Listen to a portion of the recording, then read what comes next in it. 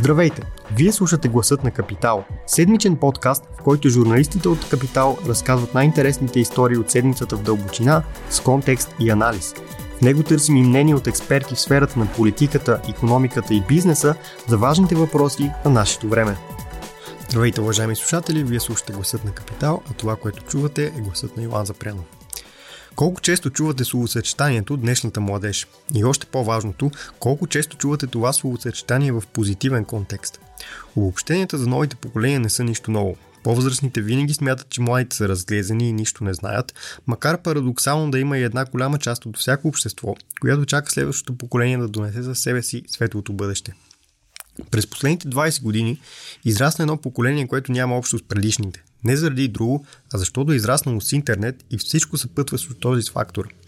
Безкрайният поток от информация, постоянната комуникация и нуждата всичко да бъде споделено. Поколението Z, както се наричат родените след 1997 година, макар тези граници да са силно условни, израсна в България почти незабелязано.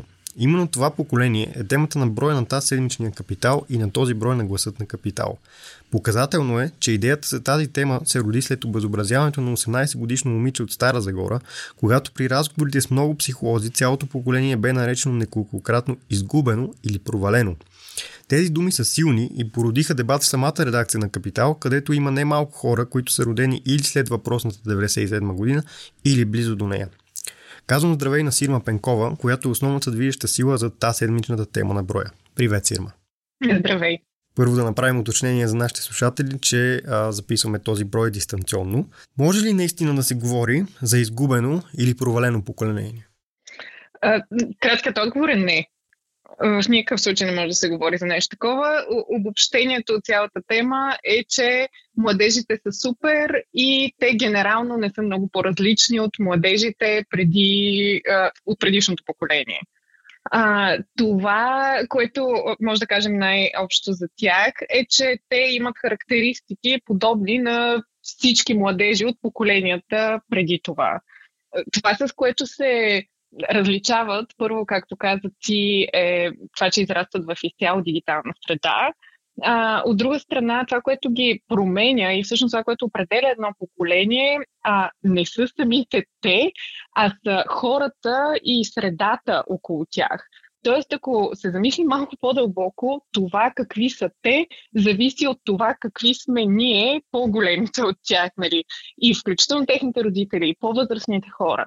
Защото четох един интересен текст за това как не трябва да разделяме хората на поколения, което малко е контрапункт на това, че имаме цяла тема на броя, свързана с поколението Z, в която казваха, че ако се замислим, музиката, която младежите слушат в момента, е направена от по-възрастни хора от тях.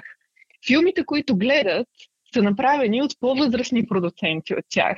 И цялото това обобщение с какво съдържание потребяват те, или дори ако щеш социалните мрежи, които ползват, са направени от по-възрастни хора от тях. Тоест, те просто израстват в среда, която ние сме им предоставили. И в разговорите ми с различни хора, това беше едно заключение, което много ми хареса, конкретно на Яница Петкова от Галъп, която казва, ако ние имаме някаква критика към тях, трябва да се замислим какво сме направили ние, за да бъдат те такива.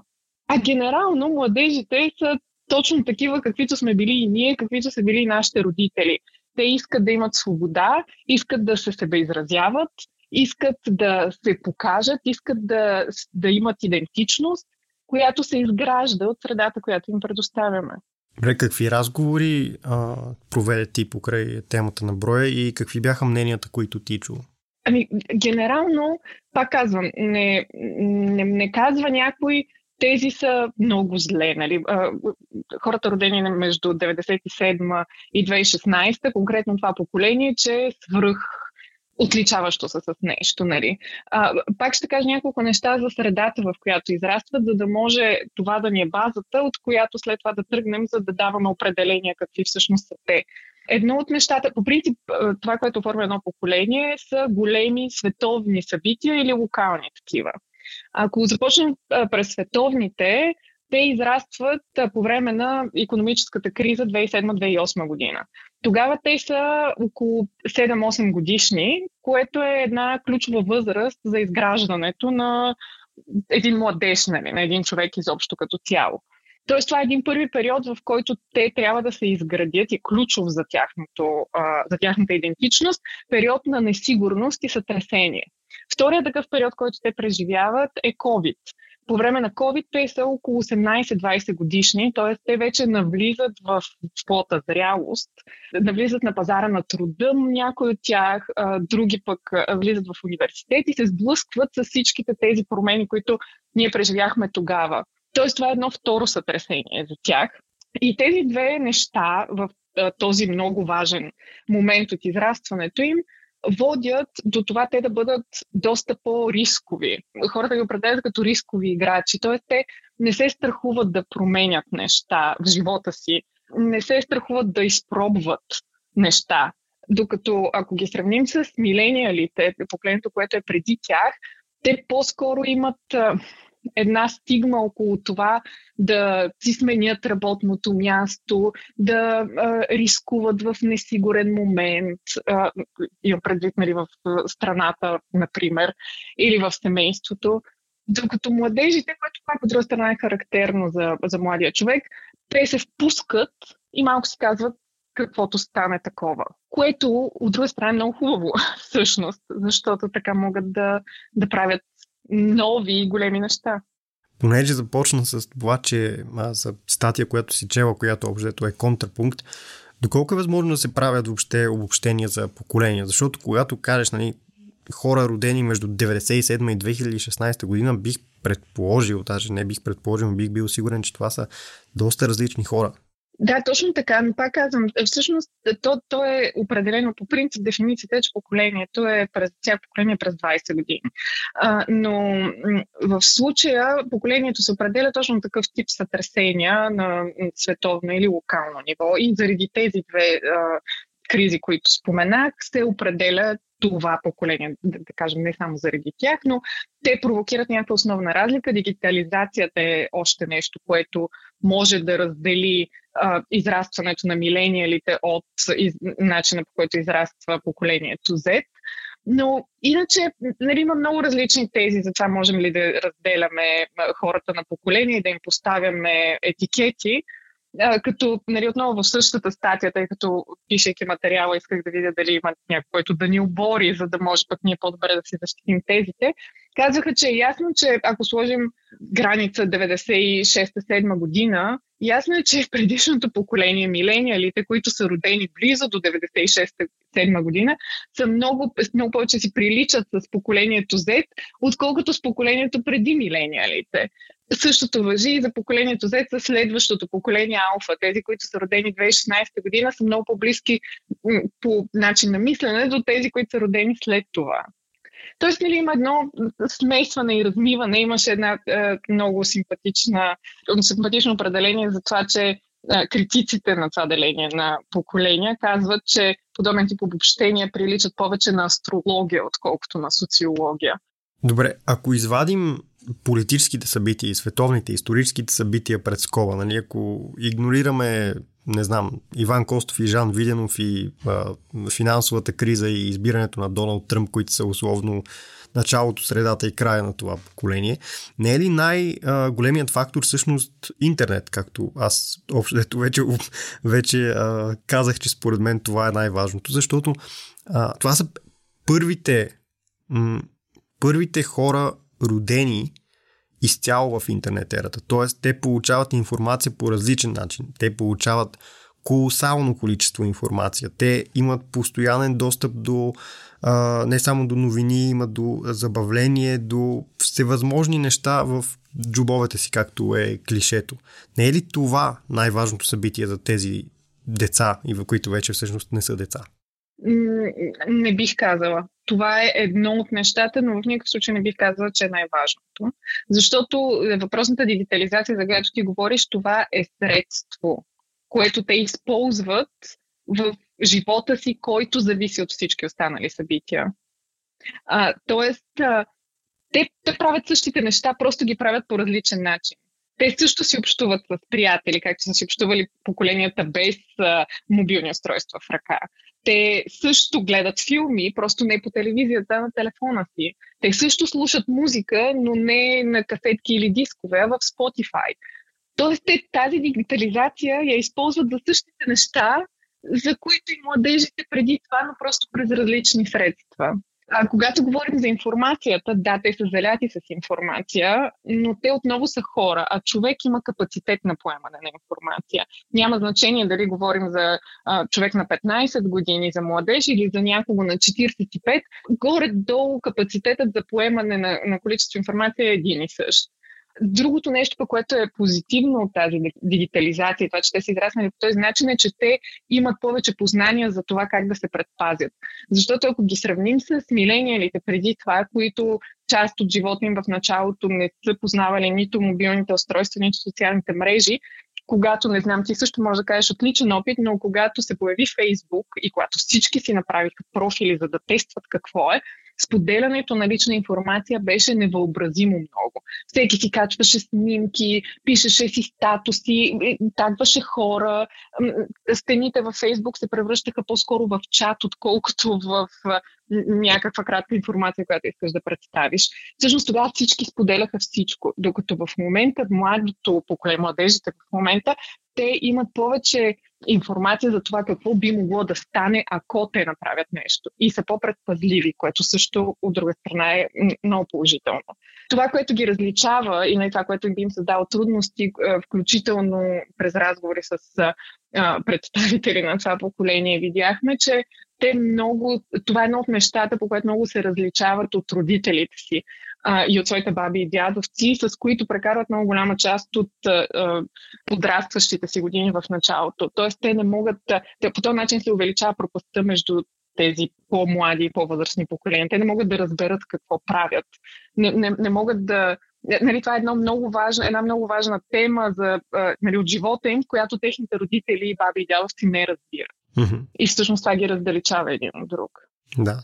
Тук пак бих добавил, че хората, които в момента не споделят толкова съдържание и общо взето мислят за последствията, са все пак така по-образованите, по-мислещите, които винаги има в едно поколение, хора, които се замислят повече за последствията и такива, които по-малко се замислят това.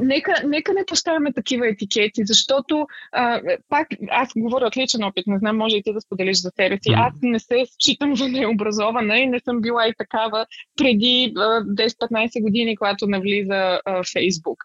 Но аз споделях, просто защото не го познавах. Тоест ти, когато не познаваш нещо и правиш нови неща в него, не можеш да кажеш този е глупак, че го направи. Той просто не го познава. А знанието се натрупва във времето. И за тези 15 години ние вече знаем. Не, аз съм съгласен с това. Не по това имах забележка, по-скоро към това, че в момента по-новото поколение, по-младите не споделят толкова. Поне според това, което аз съм забелязал и това, което съм виждал като данни, какво се произвежда въобще в интернет като количество данни, би трябвало всъщност те да споделят повече. Но отново може би си права, че не трябва да прави обобщение без да имам конкретни данни. Като стана дума за данни, към тази тема на броя имаме проучване, което е точно по отношение на поколението Z. Какво показват данните и какви са детайлите около проучването? Те са много проучвания и са много големи проучвания. Може би трябва да се фокусираме върху няколко определени теми. И аз мога да кажа 2-3, които ми бяха най-интересни и ако искаш може на тях да наблегнем. Да. Едната тема, която изпъкна е какъв е интересът им към политиката.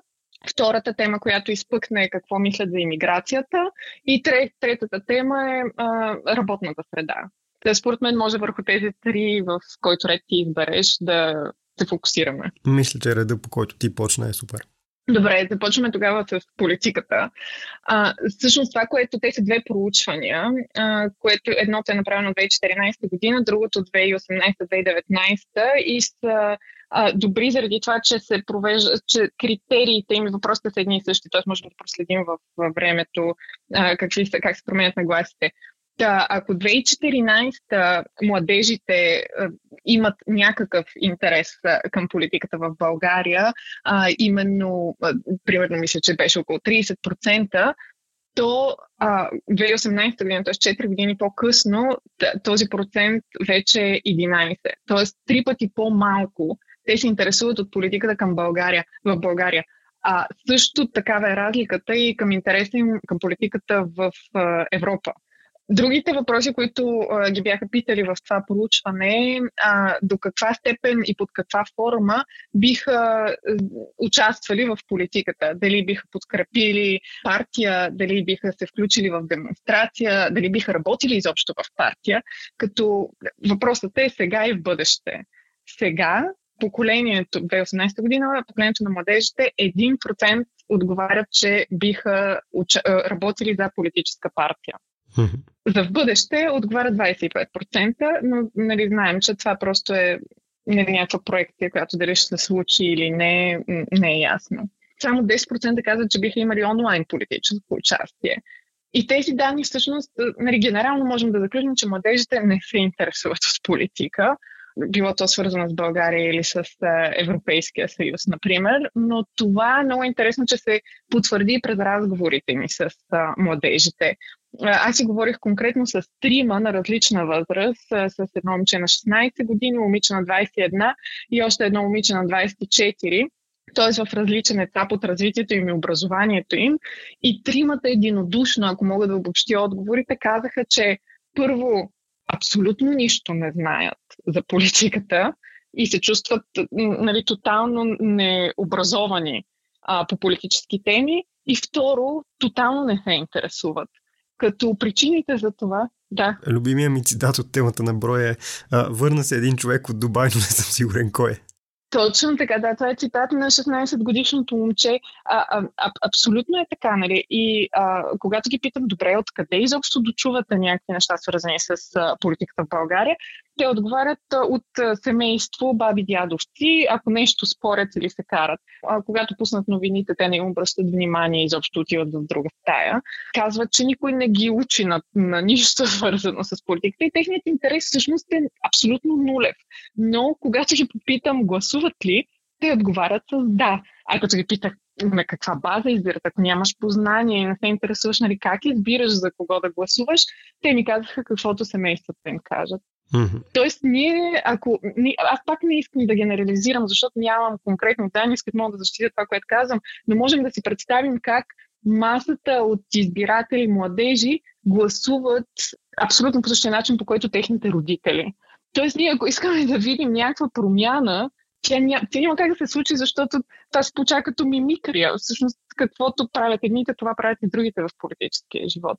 И това се дължи на няколко неща, които отново с дамата от Gallup International обсъдихме, че първо няма абсолютно никакво политическо образование в училищата.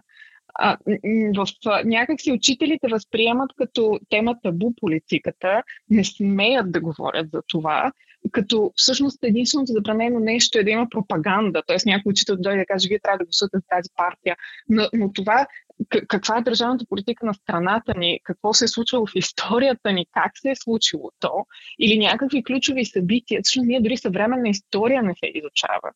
Това ощетява изключително много учениците. Това е едната причина. Втората причина е, че техните родители, които всъщност им казват как да гласуват, ако гласуват, те са израснали, т.е.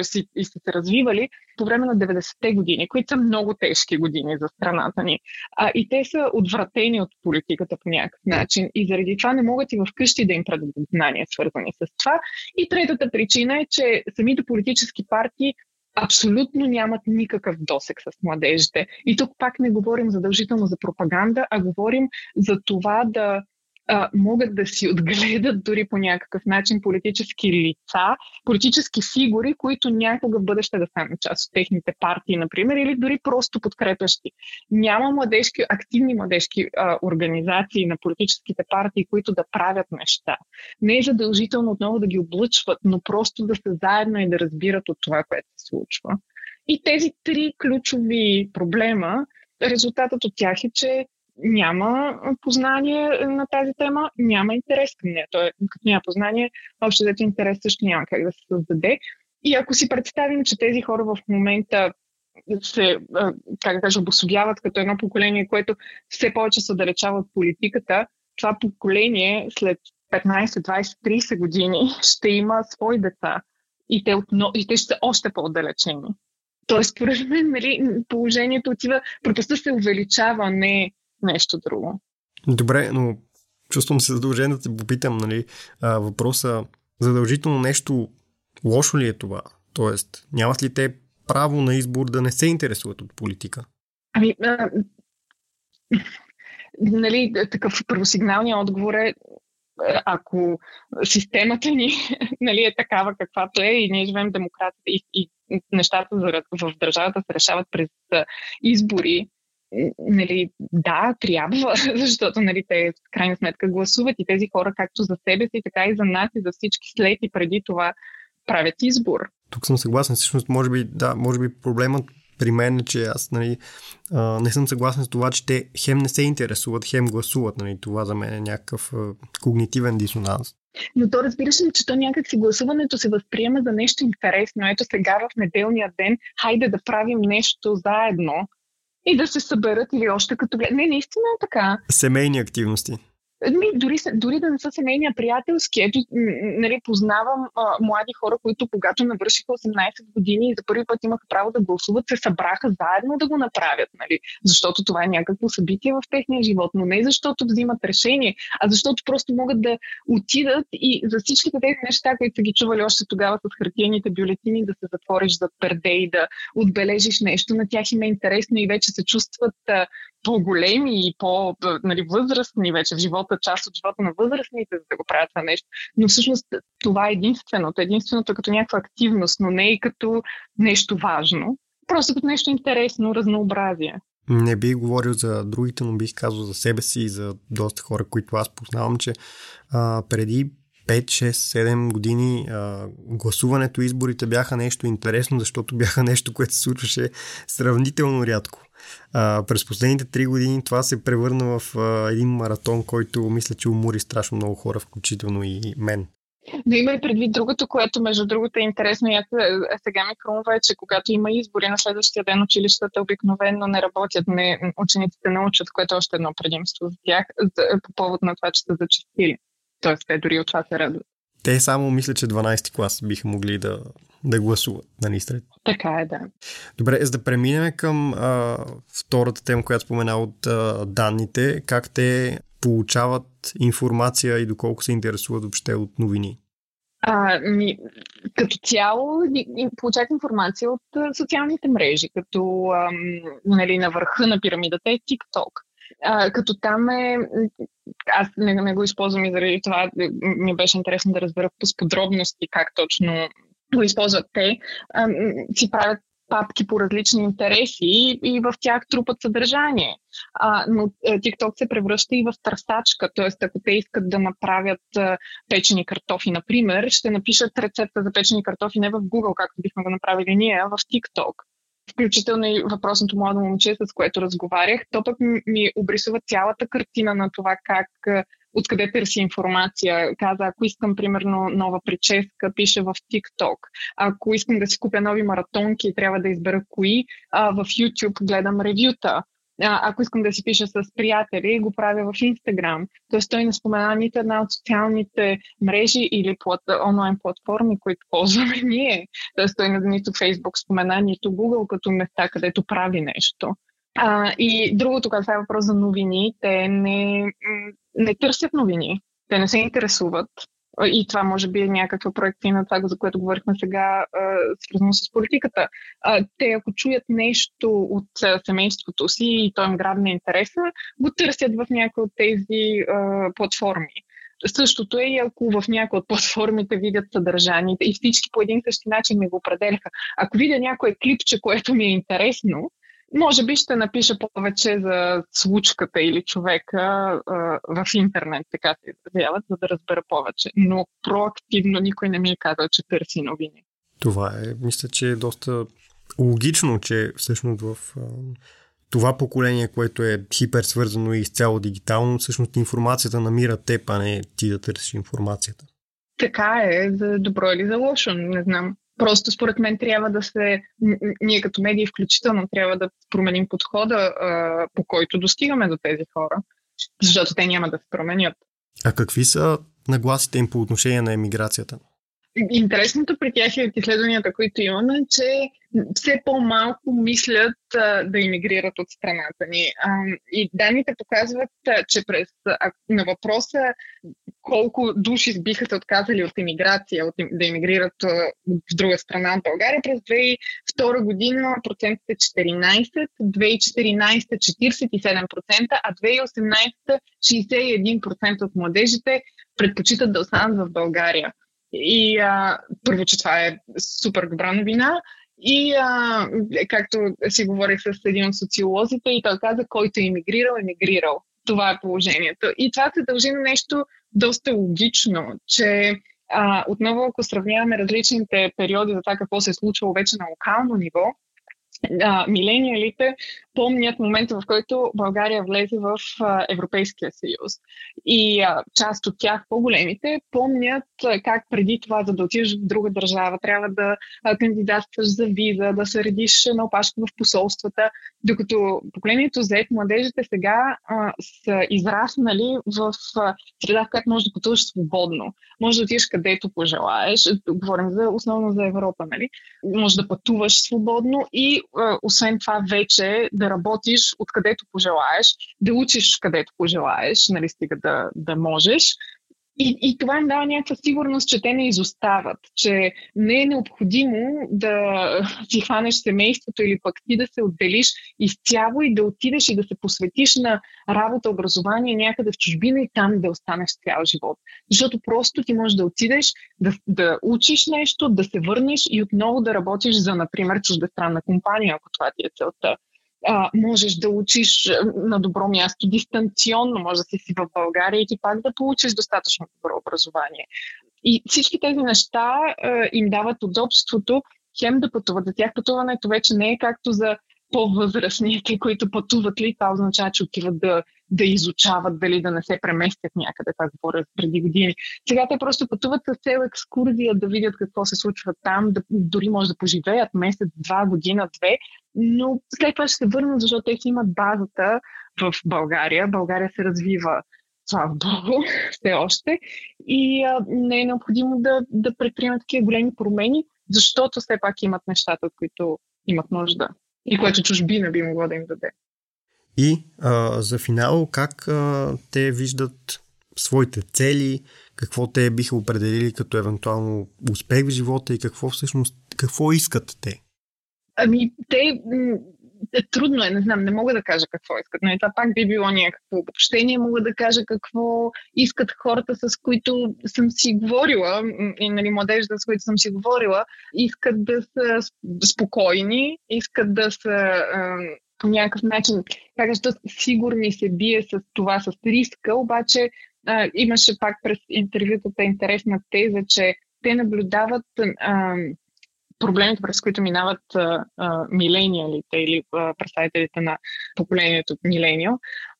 Това, че примерно създават семейства по-късно, че си купуват жилища по-късно, че нали, фокуса им е върху професионалното развитие, виждат до какви от негативи води това и те искат тези неща да ги свършат по-рано. Тоест по някакъв начин се учат от не бих казала грешки, а от живота на тези преди тях и искат да пробват по друг начин да правят нещата.